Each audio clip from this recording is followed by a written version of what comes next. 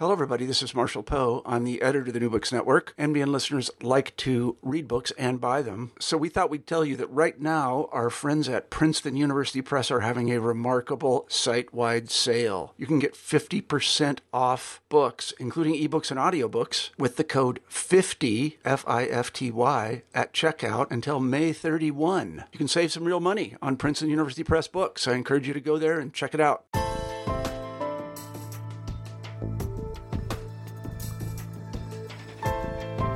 Hi, everyone, and welcome back to New Books and Genocide Studies, a podcast channel on the New Books Network. I'm your host today, Jeff Bachman. Thank you all for listening. Today, we'll be talking to Alison Crosby and M. Britton Wykes about their book, Beyond Repair, Mayan Women's Protagonism in the Aftermath of Genocidal Harm, published in April 2019 by Rutgers University Press for its Genocide, Political Violence, and Human Rights series. Alison and Britton, welcome to the show. Could the two of you begin the interview by telling us a bit about yourselves, such as where you were born, where you went to school, any mentors you had? Sure, this is Alison here. I was actually born in Malawi in Africa to Scottish and Canadian parents and went to university at Cambridge in the UK, and then I did my graduate work at York in Toronto. Hello, I'm Brinton, and I was born in New Orleans, Louisiana, and made my way up the East Coast studying in Virginia and then at Harvard Divinity School before completing a PhD in social structure and community psychology at Boston College.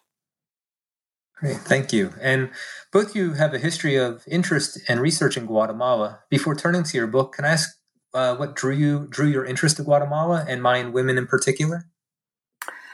So in the early 1990s, I did some work in Montreal with refugee communities there, particularly Guatemalan and Salvadoran communities. And that led me to working for a couple of years in Mexico and then Guatemala with the Guatemalan refugee movement, and in particular with predominantly Mayan refugee women's organizations. And I was so impressed and inspired by their organizations. And those relationships led to my future, both research and activism in Guatemala, including living in Guatemala in the late 1990s following the signing of the peace accords. And I did some later work for the Canadian social justice organization Inter Pares, where I managed their Mexico and Central America program for 6 years. And this included accompanying the beginnings of the work supporting Mayan women who'd survived sexual violence during the armed conflict in Guatemala, which began in 2003. And it was my engagement with the beginnings of that work that led eventually to this research project that we began in 2009. And I met the Guatemalan community for the first time in Nicaragua shortly after the Sandinistas took power there, in meeting the Guatemalan church in exile, who were Mayan peasants who were fleeing the massacres in the early 1980s in the northern Quiché regions of the country. And at that point, I had been involved in a lot of women's organizing in the United States in the greater Boston area and anti-racism women's organizing, and more particularly in the U.S. out of Central America community-based protests, in the United States. And I was drawn to my ignorance about Guatemala when I met this group, and the ignorance I had about the massacres. That is, that I had not even known that they were occurring in the early 1980s. And the only explanation I could offer myself was that it had everything to do with racism, and that it was indigenous or native peoples that were being slaughtered. And that's why it wasn't making the news in any part of the United States. I had the opportunity to coordinate two women Guatemalan women, a Mayan woman, and a young psychologist, actually, who wanted to come to the U.S. to speak with U.S. women about the U.S.'s role in Guatemala, and particularly in supporting the massacres. And in that process, connected with a group in the United States, a network in solidarity with the people of Guatemala that had been acting in solidarity with peasants in rural communities. And to shorten a story, that contributed to my engagement with refugees in the outskirts of Mexico City for a number of summers. At that point, I was particularly interested in exploring a set of psychological questions that had emerged in my dissertation, which was a critique of Western psychological individualism underlying many U.S. and European psychological theories of the self. And I was motivated to better understand communitarian or collective processes. And the women refugees in the outskirts of Mexico City were very much organizing in that way. I also met Ignacio Martín Baró, the Salvadoran social psychologist in El Salvador, and we began to collaborate with people from Argentina and Chile in trying to operationalize participatory action research with youth and children living in war zones and living under dictatorships in the global South. And we organized a project together and then later started a network in mental health and human rights. And from that point, I began working with a Guatemalan health organization in Chimaltenango, which is just out of Guatemala City, working with them over about a decade on and off while teaching in the United States during the academic years, always wanting to collaborate with rural women. But during the armed conflict, that was not, as they called it, a convenience. So it was later in that process that I was invited by a Mayan woman I had met in Mexico when she was an adolescent to join a group of women who were starting to organize in the rural Quiche area of Chapul. And I collaborated with them over, well, now it's almost 30 years on and off, living in Guatemala, about 6 years overall in that process, but returning to that community every year. And had the good fortune to meet Allison during one of her multiple projects. And we began collaborating around gender violence and racialized gender violence issues. And then had, based on some of the connections she had with the National Union of Guatemalan Women, began this project that's recounted in this book. Thank you, both of you. You touched on it a little bit in each of your introductions, but I was wondering if you could tell the audience a little bit more about about Guatemala's colonial history, the Civil War, and the genocide, and the violence that Mayan women have faced. And then, Brinton, you also mentioned the role of the United States. I was going to save that for later due to my own interest in that, but I was wondering if you could maybe talk briefly about that as well. So Guatemala, as Brinton was mentioning, was devastated by a 36-year armed conflict between the Guatemalan state and guerrilla forces that ran between 1960 and 1996, but obviously with a deeper colonial history. And the conflict itself had its roots in deeply skewed inequities of economic and political power that resulted from a historical and ongoing system of colonial dispossession of indigenous lands and livelihoods since the time of Spanish conquest, so over 500 years. And this colonial system contributed to the dispossession and exclusion of the majority indigenous population from socio-political and economic life. And in its final report released in 1999, the UN-sponsored Commission for Historical Clarification, which is one of Guatemala's truth-telling processes, found that more than 200,000 people were murdered or disappeared during the armed conflict, 83% of whom were Mayan.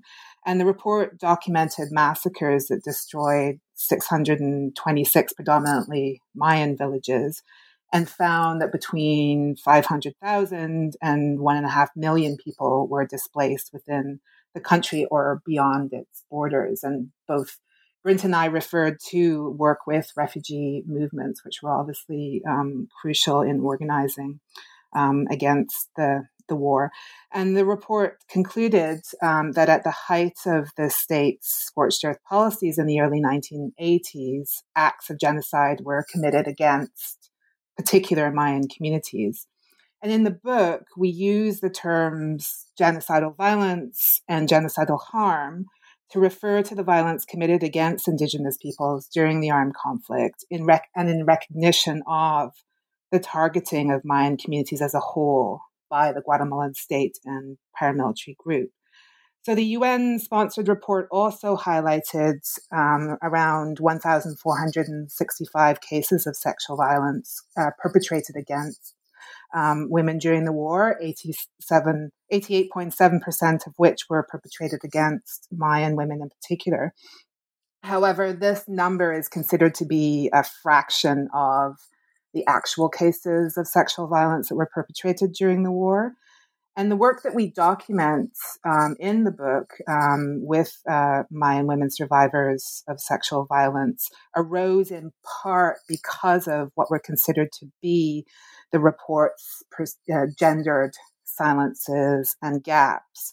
And so this work sought to accompany Mayan women protagonists in telling their truths and seeking redress for sexual violence, but also for the broader racialized, gendered experiences of violence. And an underlying tension that we explore in the book is between, on the one hand, the importance and absolute necessity of breaking the silence around sexual violence as a weapon of war and crime against humanity in Guatemala, while at the same time avoiding a hyper focus on sexual harm as the only form of racialized, gendered violence. And this is an issue that I can come back a bit further on in the conversation. But Brinton, do you want to say a bit about the role of the U.S.?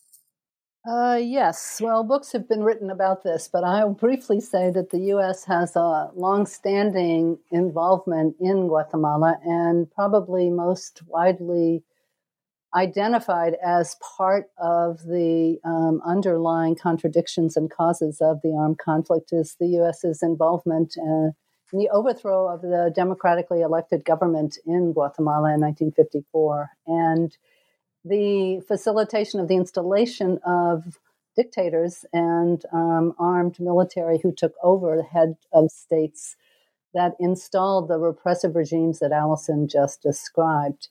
And even when Jimmy Carter was president and determined that the U.S. should no longer be supporting the military in their fight to repress indigenous communities, they trafficked money into Guatemala through Israel, money and arms for numbers of times.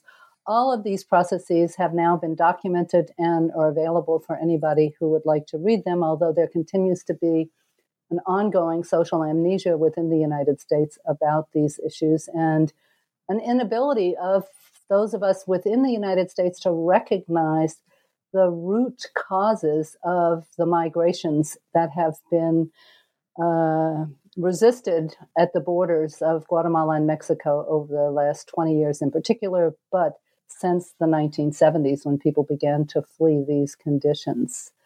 The Mayan communities, it's interesting, in my work in Guatemala during the armed conflict, that is before the peace accords were signed, working with rural peasants and facilitating workshops and training experiences, they know the history of the U.S. involvement in Guatemala. They have great clarity about it, and they have great skepticism, or had great skepticism about what any people from the United States were doing in their country.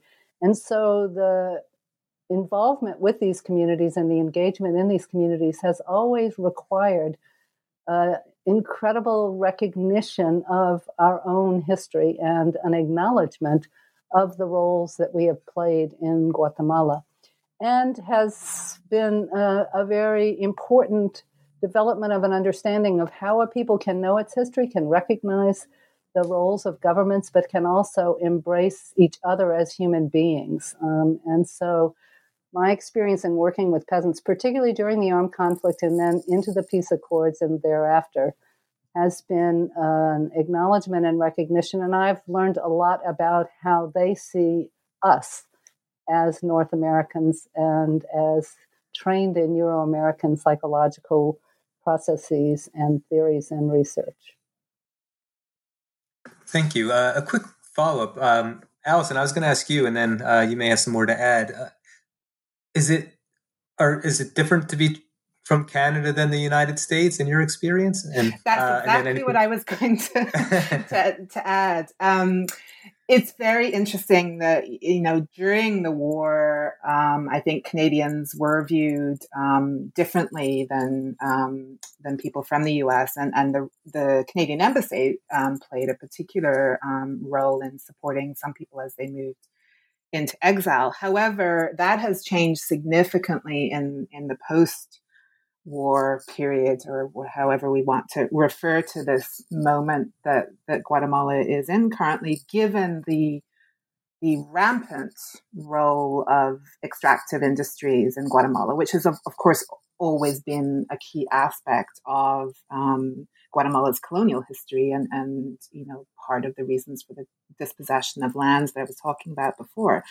But Canadian mining companies in particular have played a very controversial role in Guatemala in the post-war era, and Mayan communities have been very active in resisting this, current era of extractivism as a new form of colonialism, and the devastation that this has wreaked on their communities. So now Canadians are very much seen in Guatemala as, through the lens of the extractive industry, and particularly Canadian mining companies. So that it really has shifted in terms of. So I mean, similar to what Brenton was saying, we very much as Canadians have to see ourselves as part, within that context, and our activism and research on these issues really has to take this into consideration. And just when we're going to talk a bit about the Sepu Sarco case and the Sepu Sarco community, but just going to that community, you have to go through areas that have been devastated by Canadian mining companies, and that has led to situations of increased violence that are ongoing. So again, that sort of link between current forms of violence and repression in Guatemala and the past through the role of economic colonialism is something that we really have to think about seriously. Definitely, especially considering the approach to your research, and you employed a feminist participatory actions research approach. Can you describe for us the methods you used in your research and why you chose them, and then also any ethical concerns that arose from this type of research? Sure.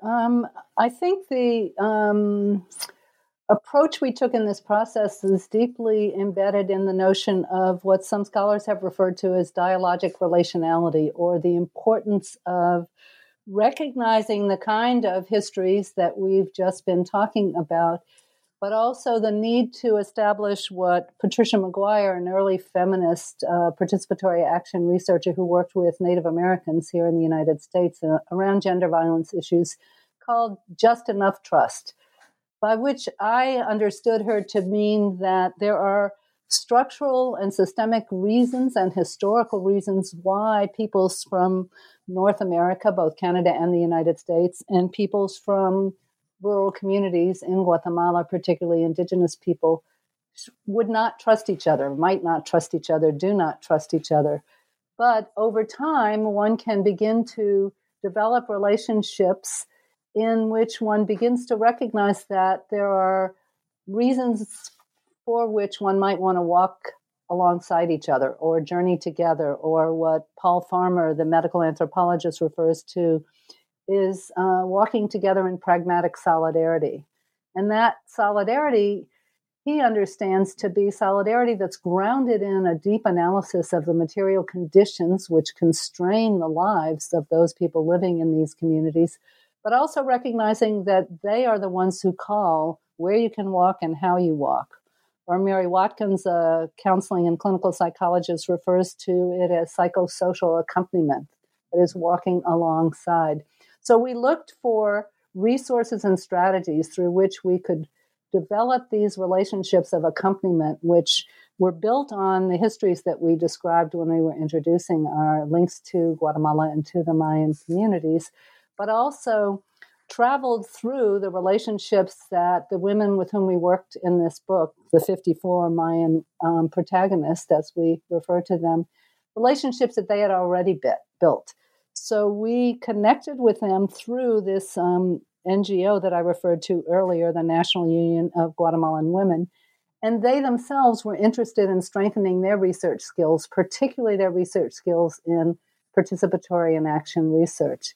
So the methodology that we identified was one with which we were both familiar, and I particularly had been working with these resources in rural Guatemala, but also involved a lot of embrace of what we refer to as creative methodologies or creativity, drawing on theater and art and creative storytelling as resources that would facilitate communication across different language groups and within communities that had not had significant formal education, but had considerable wisdom from their own community knowledge.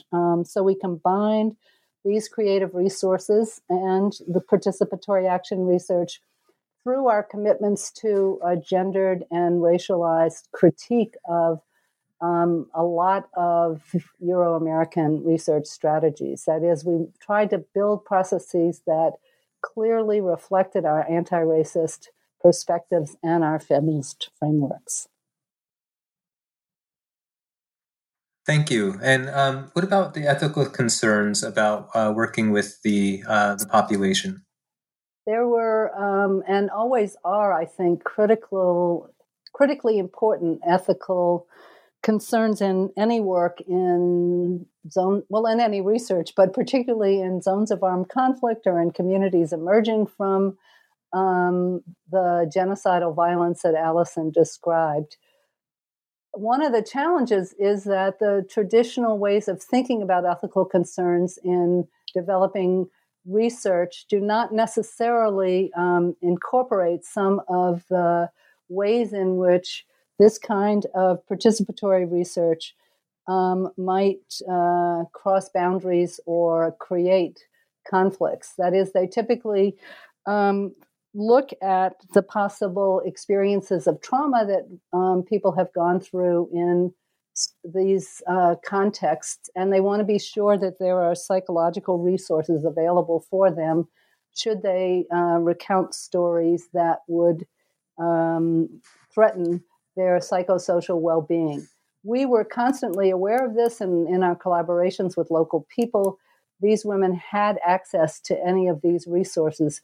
But we focused much more on thinking about how power circulates in these relationships and how we could facilitate processes whereby our local protagonists, the Mayan women, but also the Mayan and Guatemalan Ladinas with whom we partnered in this process, could recognize that the data belonged to all of us. And we negotiated these relationships explicitly as we formed our agreements with people, and then we revisited them on a regular basis.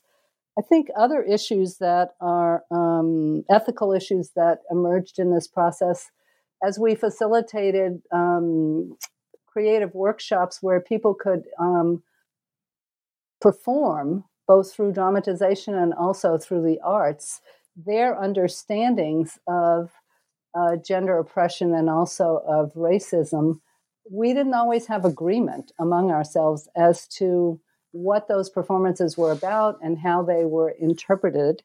And I think one always has to think creatively about how to process these disagreements, how to document them, and how then to report them in the interpretive process. So another ethical dimension of this was this sort of ongoing coding and interpretation of data with the protagonists, and then bringing those interpretations back to them to review, bringing them back to the professionals with whom we partnered, and then dialoguing about the ways in which we wanted to present the findings of the book. And then we brought the book back to those communities as a way of once again checking that how we understood what we were seeing and experiencing was how they understood what they were seeing and experiencing. I think one of the really critical guidelines for us in thinking about the ethical dimensions of this research was to move away from what Eve Tuck and other Native scholars have referred to as damage-centered research, and to empathize with the suffering, what Arthur Kleinman refers to as the social suffering in these communities, but to recognize that these women are, as we identify them as protagonists, that is, they have a much more integrated life, that is, life as peasants, life as mothers and grandmothers, life as activists, and that those lives, in addition to their experiences of sexual assault, were critically important to document. And then finally, when we entered into this relationship through Unamhe with these women, the women made very clear that they did not want to retell their stories of sexual violence and of being violated. And we agreed with them that we would not be about asking them to retell those stories, so that we were about documenting their search for justice, truth, and reparations, but using the already told stories as they had been told in previous work with Unamhe and other organizations, as they were told in the legal cases that Allison will talk about in a bit, but not to invite them to revisit those experiences. Thank you, Britton. It sounds like a sort of complex, relationship you had with your research to the Mayan women. Sounds like something you had to navigate. I'm sure you planned ahead, but then also had to adapt as things evolved. Just moving to a slightly different line here. I was going to ask about the Mayan cosmovision, which came up numerous times throughout your text. Could you explain to our readers what the Mayan cosmovision is and what influence it had over the protagonist's engagement with the formal and informal justice proceedings? This is another question around which multiple volumes have been written, and increasingly written by Mayan scholars themselves, which is a wonderfully important recognition of the complex understandings of the Mayan cosmovision that exist, and particularly complex vis-a-vis the different ethnic linguistic Mayan groups in Guatemala. But in brief, and for fear of oversimplifying, it's a worldview, it's a value system, it's a set of ways of understanding the world and one's relationship to all living beings in the world, including the natural environment, or what many Maya call Mother Earth. The belief that all living things and time are integrated, are interconnected. The belief that life is cyclical and that moves in cycles, and that generational relationships are critically important. The understanding that when we plant, we give thanks to the earth, and we perform rituals through which these beliefs and these understandings are manifest. And in the armed conflict and in the massacres that Allison described, there was an active assault against not only the Mayan people, but also their understanding of who they are in the world and their spirituality, their worldview, and their world practices. So rituals were disrupted. People were not allowed to participate in them. This worldview and these understandings and this understanding of the collectivity and the communitarian aspects of life have also been expressed through a variety of different conflict resolution or judicialization processes. And what's interesting about the women with whom we worked, and Allison will talk a little bit more about this, is they represent Mayan women who engaged with Euro-American trained psychologists, feminist activists, and lawyers in processes that are more traditional to what is referred to as transitional justice, or the juridical systems that have emerged in the global north.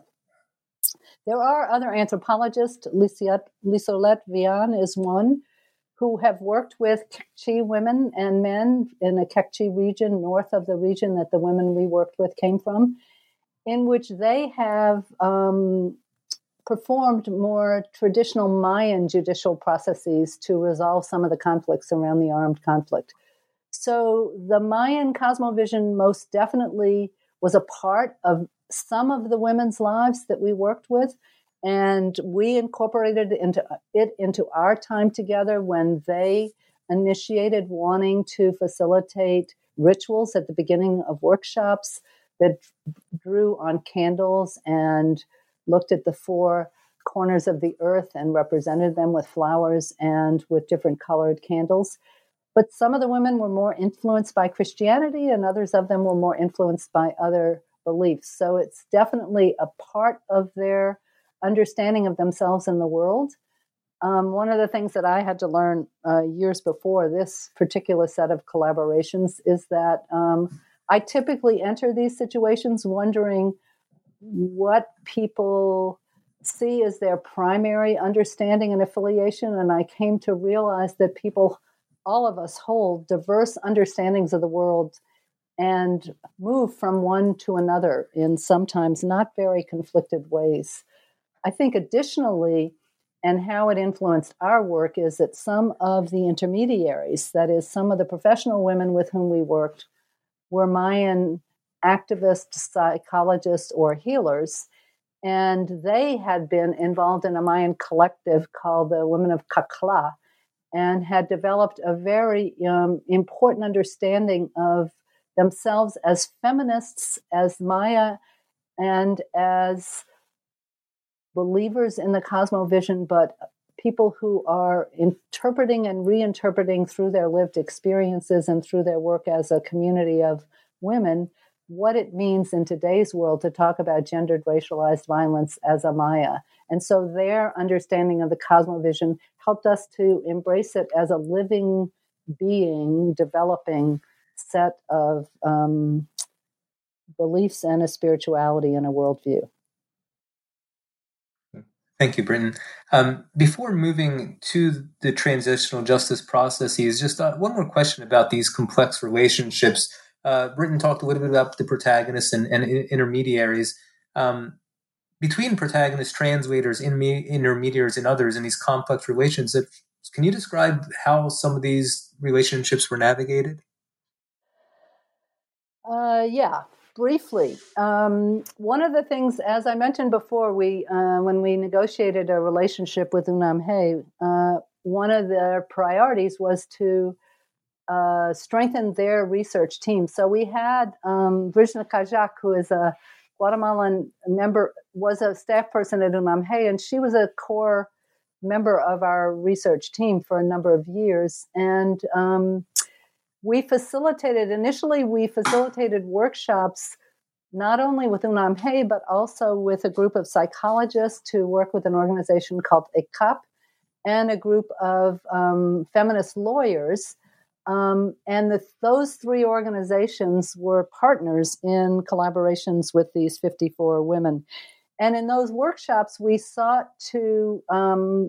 also drew on the creative techniques to help lawyers, psychologists, and feminist activists build ties among each other and between their organizations and our research team towards allowing us to not only express our most overt understandings of things like truth, justice, and reparation, but also to explore through the arts some of our underlying assumptions and where they interfaced and where they might have diverged with each other.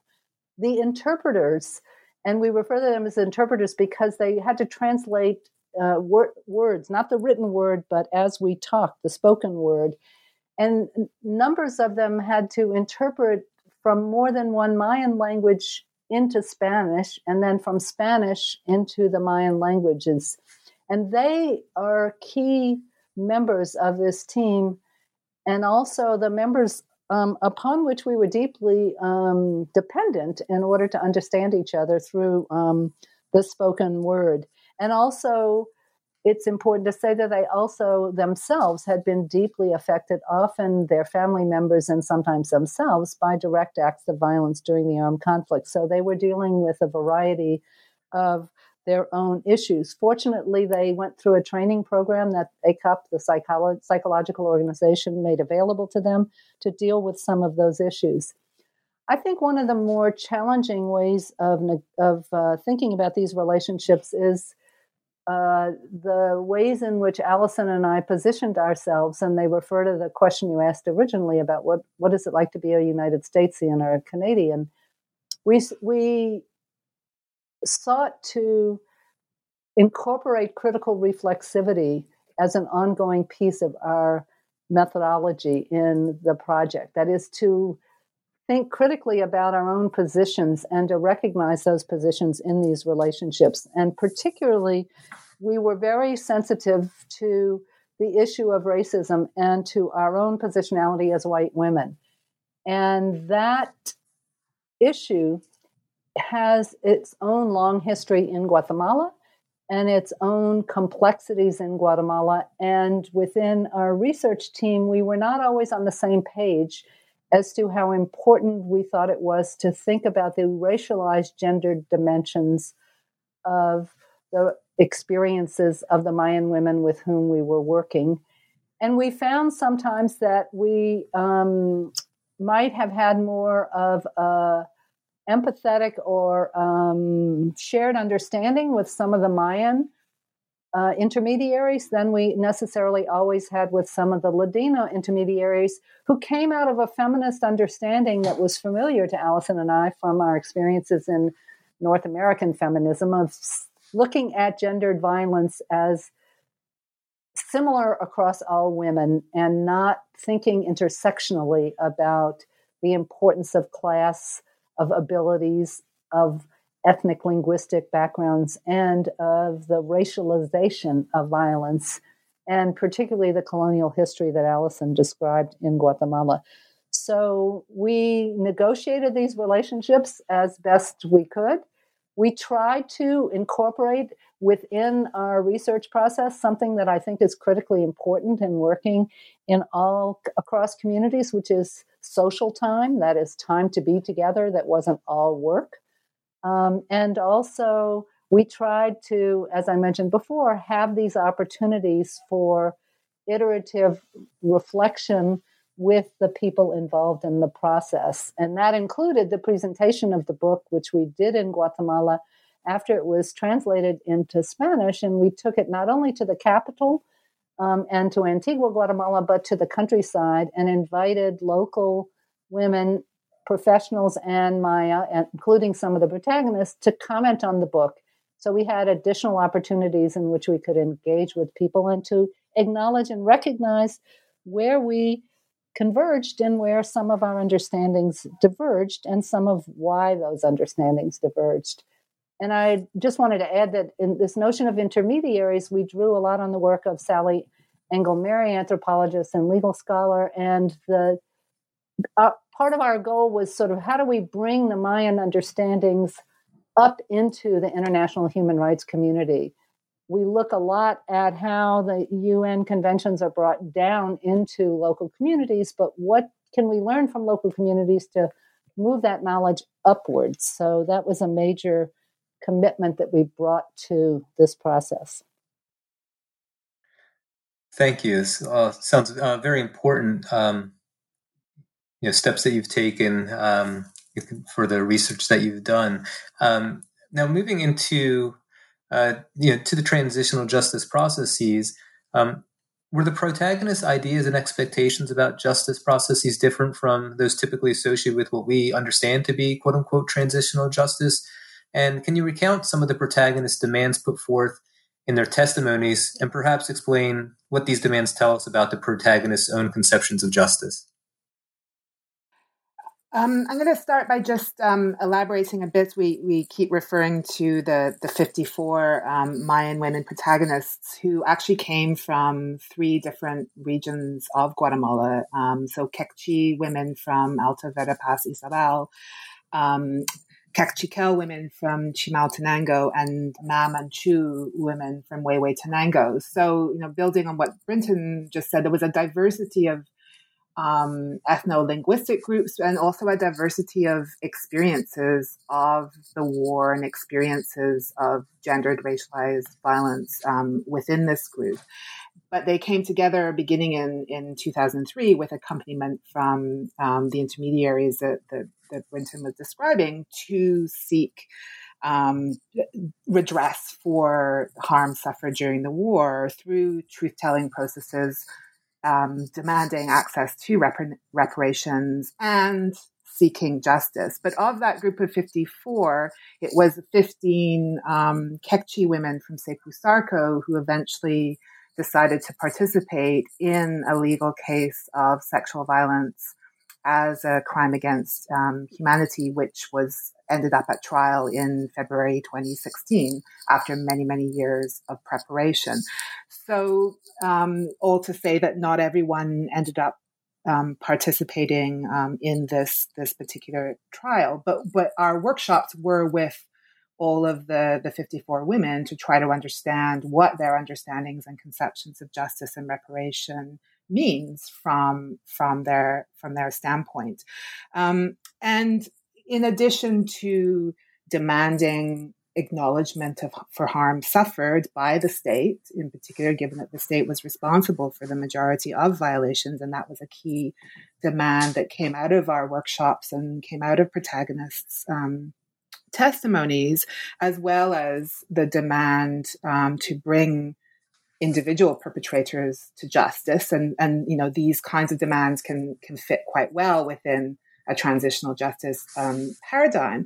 But where conceptions of justice differed was the central emphasis that protagonists placed on structural harm, on seeking redress for structural harm, for the dispossession of land and livelihoods, which is at the root of violence in Guatemala and at the root of protagonists' experiences of racialized gendered violence. So in the Sepu Sarko case, for example, the plaintiffs' husbands were killed because they were organizing to demand the legalization of their lands. And their husbands' disappearances led to women experiencing forced labor and sexual violence and other abuses at the Sepu Sarko military outpost. So the protagonists themselves very much see their experiences of what you could say were individuated experiences of bodily harm within a much broader structural context and very much situated within their experiences of dispossession of land and livelihoods.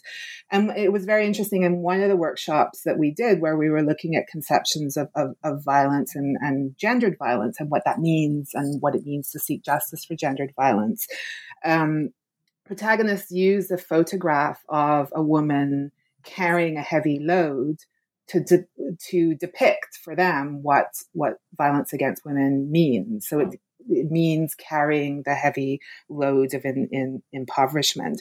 So we very much saw a strain or a disjuncture between the insistence on that justice must be for structural violence and not just for individuated bodily harm. And of course, the two are integrally connected, which is very much emphasized in the Mayan cosmovision that Brinton was outlining earlier. That is to say that what emerged from our research is a sense of an integrated, for protagonists, an integrated relationship between land and body, between self and collective, between the natural and the social worlds. And we need to think about what this actually means within struggles for redress for sexual violence as a crime against humanity. Because as we trace within the book, transitional justice is very much situated within Western rights-based regimes. And we have seen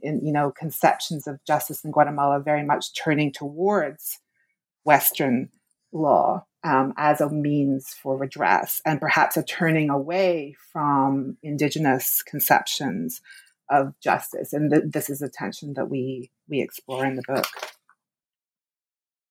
Great. Thank you, Allison.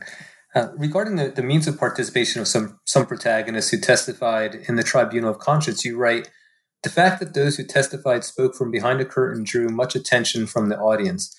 A little bit later, you added, relatedly, one tribunal participant argued that the organizers had not chosen quote-unquote good victims, particularly from a legal standpoint in regard to future court cases. Earlier on in our conversation, you talked about women being able to participate sort of on their own terms, not necessarily reliving the trauma that they experienced, but yet here's a situation where they were being criticized for the way in which they participate, not by you, of course, but by another tribunal participant. Can you talk about the importance of anonymous protagonism in cases like this, as well as how protecting their identities was used in an effort to undermine or invalidate their testimony?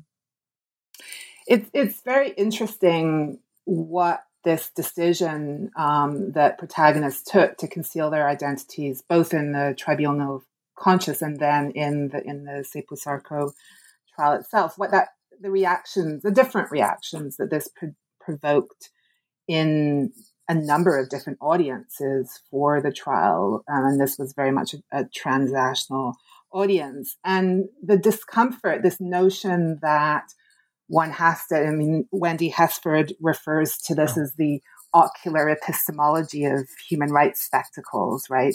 This notion of seeing is believing in human rights regimes. That was really revealed to us through this discomfort around the decision that protagonists took to conceal their identities. And this decision was made partly for security reasons, given the very precarious situation in which the trial and the search for justice was happening in Guatemala.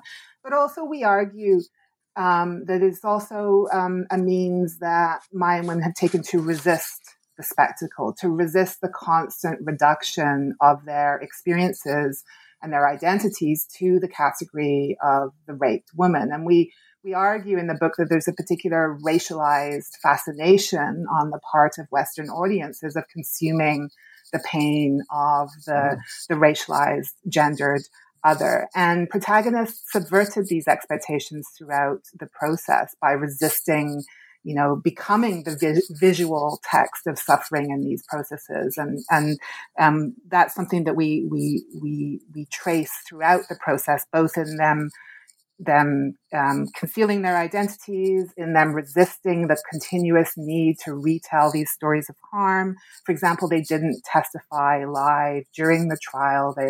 They used video evidence from the preliminary hearings were used instead. These were all ways in which protagonists resisted that replication of the spectacle that is assumed to be so necessary to these processes. The Seipuu-Sarko case did result in a guilty verdict for the two perpetrators, but at the same time, the constant questioning of the veracity of what women were saying, particularly on the part of conservative elites in Guatemala, also, of course, took its toll. Thank you. Talking a little bit more about the judicialization of protagonism, or judicializing protagonism, you touched on a little bit of this already, but you identify in this chapter, the third chapter of your book, 3 specific dimensions that emerged from your analysis of the courtroom dynamics during the trial. And these included the spectacles of suffering that the courtroom brought into being, the liminality of justice as perpetually in translation, and the embodiment of racialized gendered harm by Kechi men during the trial. Can you talk a little bit more about each of these? Yeah, so the prosecutions, of course, rely on proving harm suffered. And therefore they rely on the creation of particular linear narratives of harm.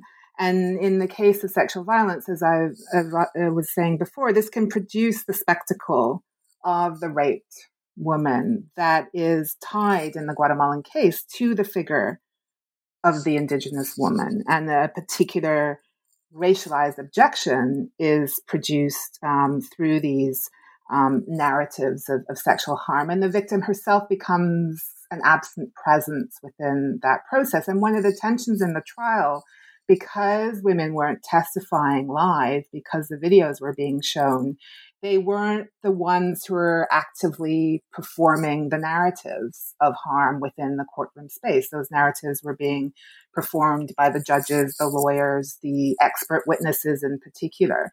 So it created, a sort of a disjuncture in this process, and in some senses, a repetition of the spectacle without the active presence of Indigenous protagonists. So the repetition of these narratives of harm, as well as in the Sepu Sarko case, the display of the bones of the women's disappeared husbands as part of the evidentiary process in the trial, continuously reproduced the spectacle within the courtroom space. But, as I've been saying, the spectacle was also continuously disruptive and subverted by protagonists and the intermediaries who are accompanying them in the case. So I think, it's very important for us, to emphasize,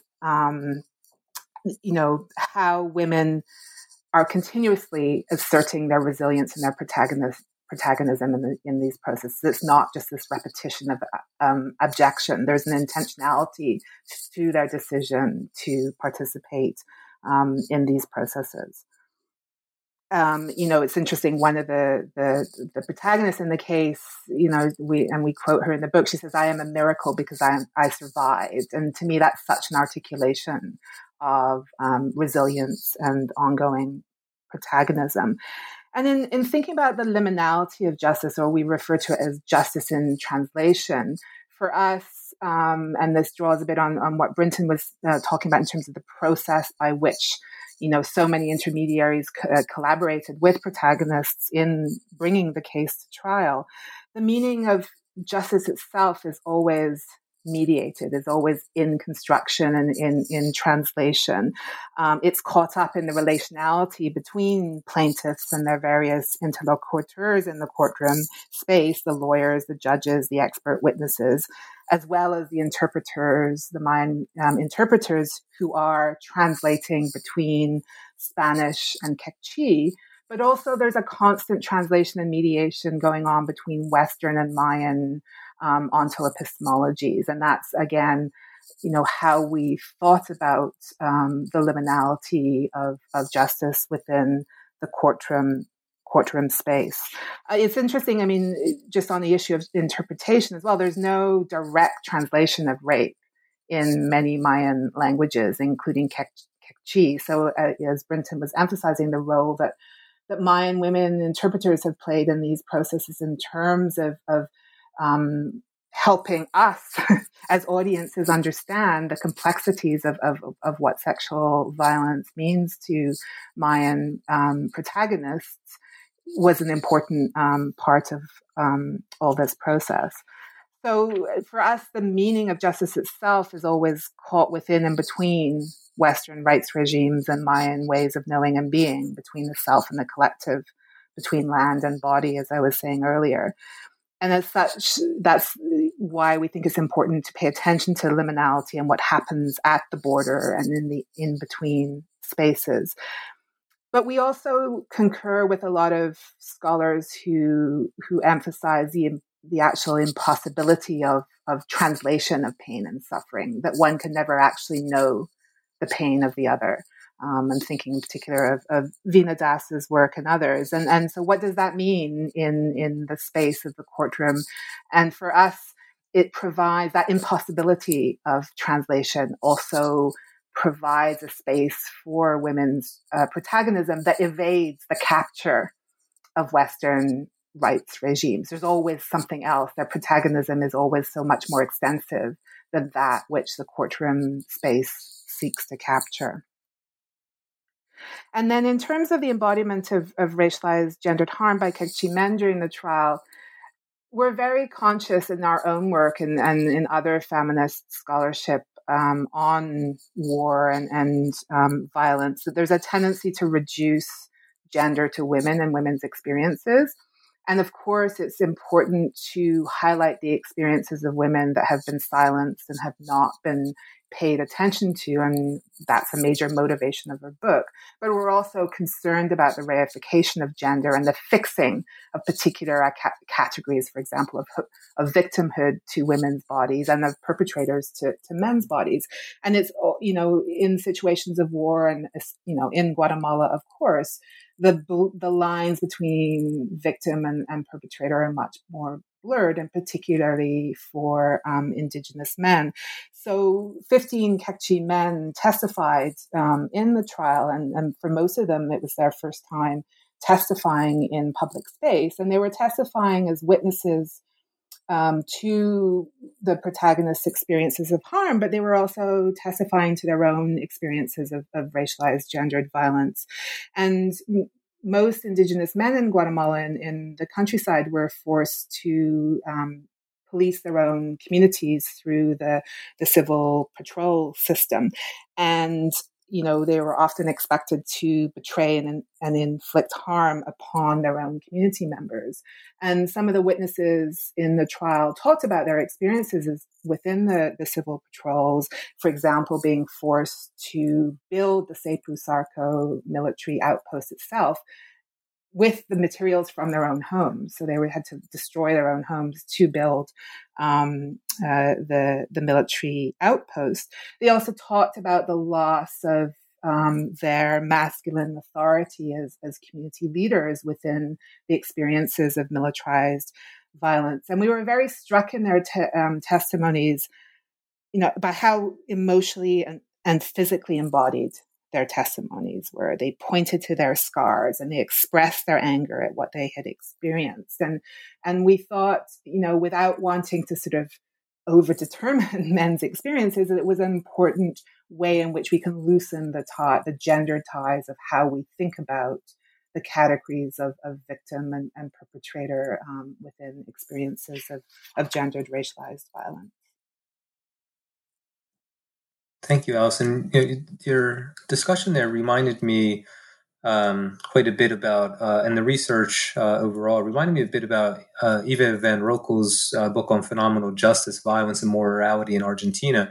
I similarly interviewed her for this podcast, and I asked her a similar question about a quote that she uses by Laura Figueroa that says, "Justice is not about the outcome, it is about the process." Would you say this also applies to your research? And relatedly, what did you learn from your research about understanding historical violence and seeking to reconcile it in the present?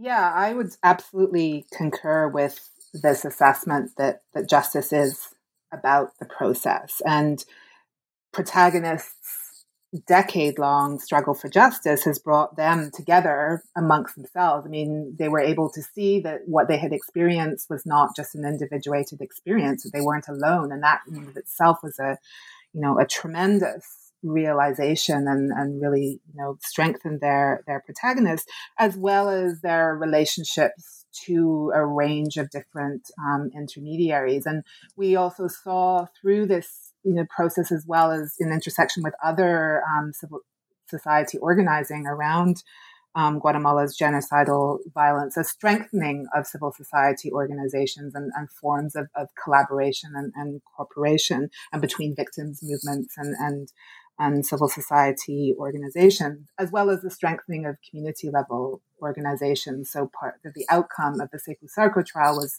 the creation of the Halok-U organization in Cepu Sarco. So yeah, I would completely agree that it's about the process and the kinds of movement building and organizing that comes out of these kinds of processes. And in terms of thinking about historical violence and seeking to reconcile it in the present, I would draw on Avery Gordon's work here in particular, and her notion that the past is not the past. And in Guatemala, colonial violence is still ever present, or as Gordon would say, it haunts the post-genocidal landscape as a seething presence. And I think this is key to how we think about racialized, gendered violence in Guatemala, and the fact that the past is not the past, and structural injustice lives on, and so does the struggle against it. Great. Thank you. Well, we are nearing the end of our time together. I do have one final question before we get into our closing. And what I'm about to ask you, it's been present throughout our conversation today.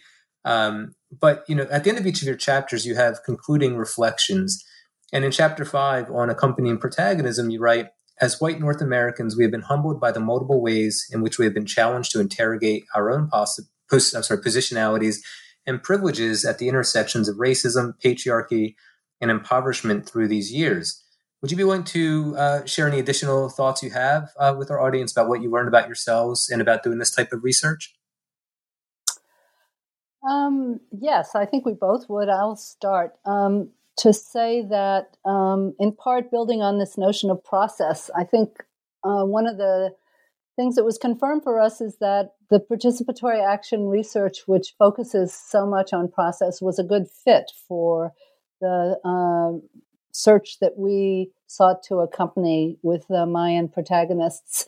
And also that Brandon Hamber, among others, has talked about all reparation as being symbolic. So I think this issue of historical violence and the haunting dovetails importantly with this recognition that as important as it is to demand that there be some material reparations in these processes, we have to recognize that they do not bring back the husbands, they do not bring back the children that women are seeking, nor do they bring back their integral embodiment that was destroyed in some ways through the violence that they experienced.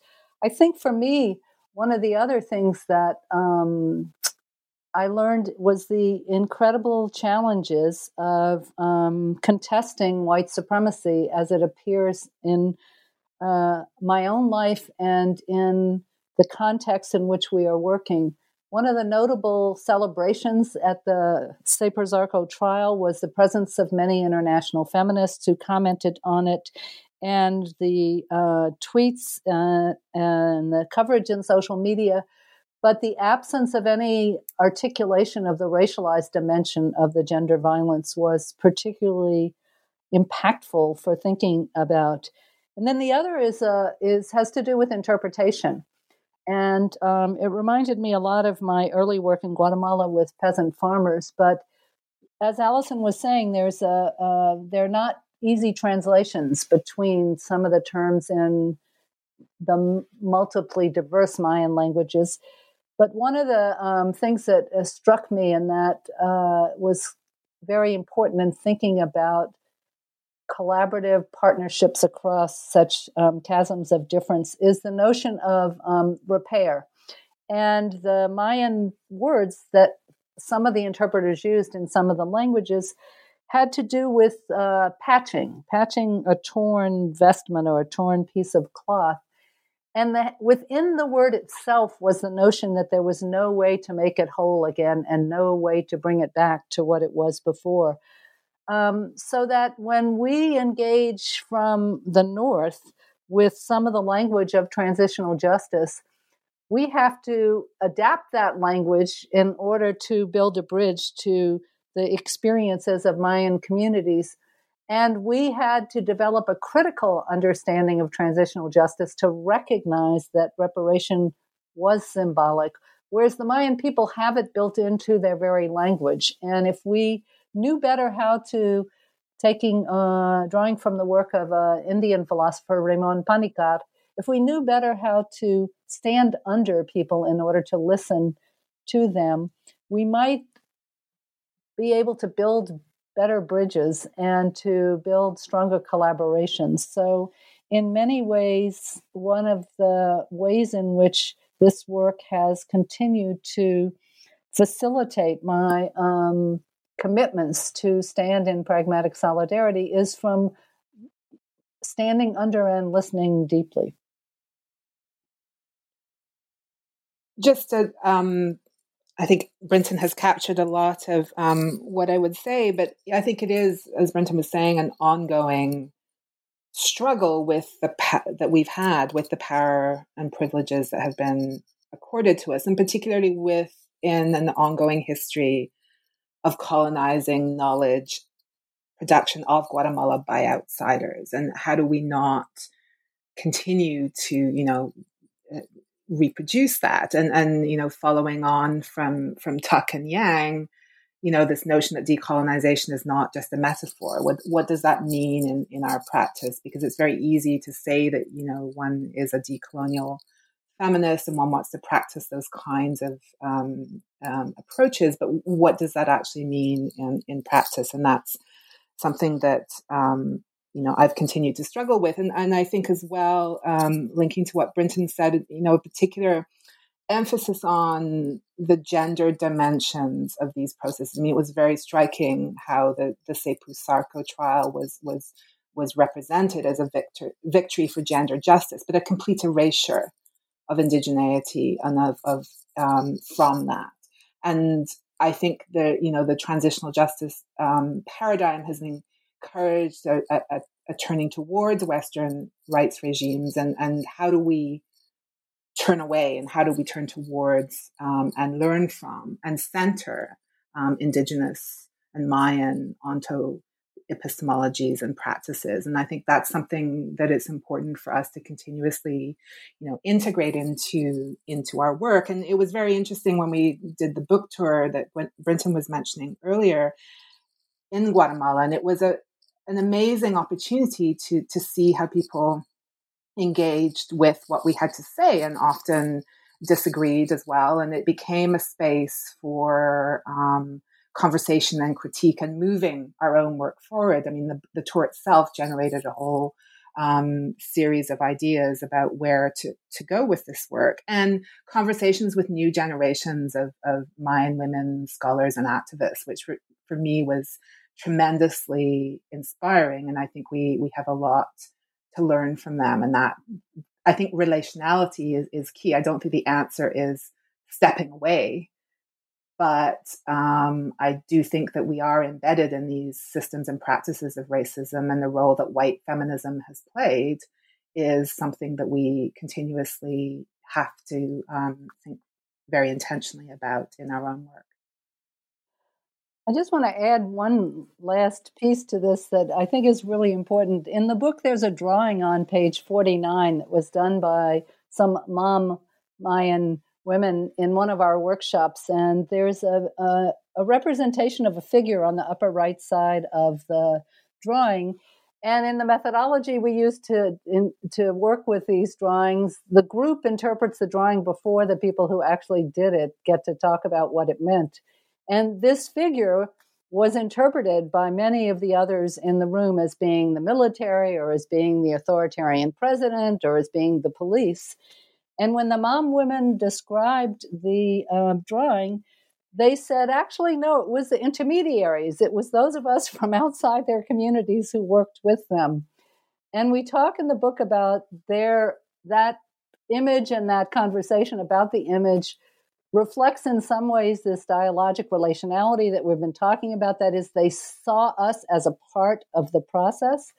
But we also think it's important, and some of the comments that Allison's made and what I was mentioning before, that they recognize how power circulates in these relationships. And we were imaged as much taller and bigger, and we are physically taller, but we also are. That's a representation, we think, of the kind of representation of white supremacy, racialization, a non-critical understanding of Euro-American issues, etc. So that picture brings back these, reminds us of their interpretations of who we understand ourselves to be in these contexts.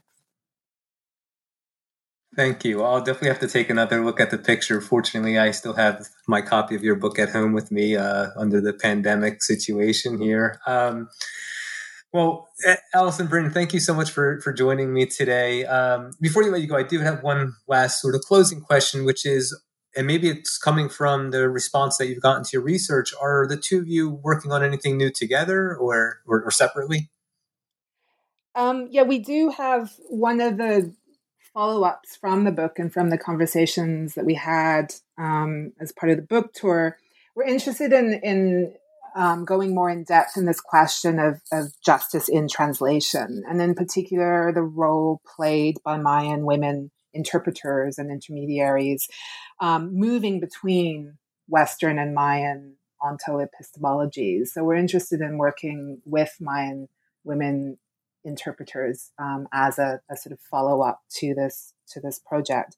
I'm also currently directing a project remembering and memorializing violence, transnational feminist dialogues, which brings together feminist scholars from a range of, and artists and practitioners from a range of contexts and disciplinary perspectives to explore the transnational dimensions of how we collectively remember and memorialize violence, and particularly colonial and militarized and state violence. And we're also collaborating on a book chapter with one of the Mayan protagonists who worked as an intermediary in this project and who is a member of CACLA, deeply connected to our conviction that the voices of Mayan women need to travel more in the North. So despite the critical need for interpretation and translation throughout the process, we're working with her to complete this chapter about women's protagonism as an alternative way of thinking about the psychological construct of resilience.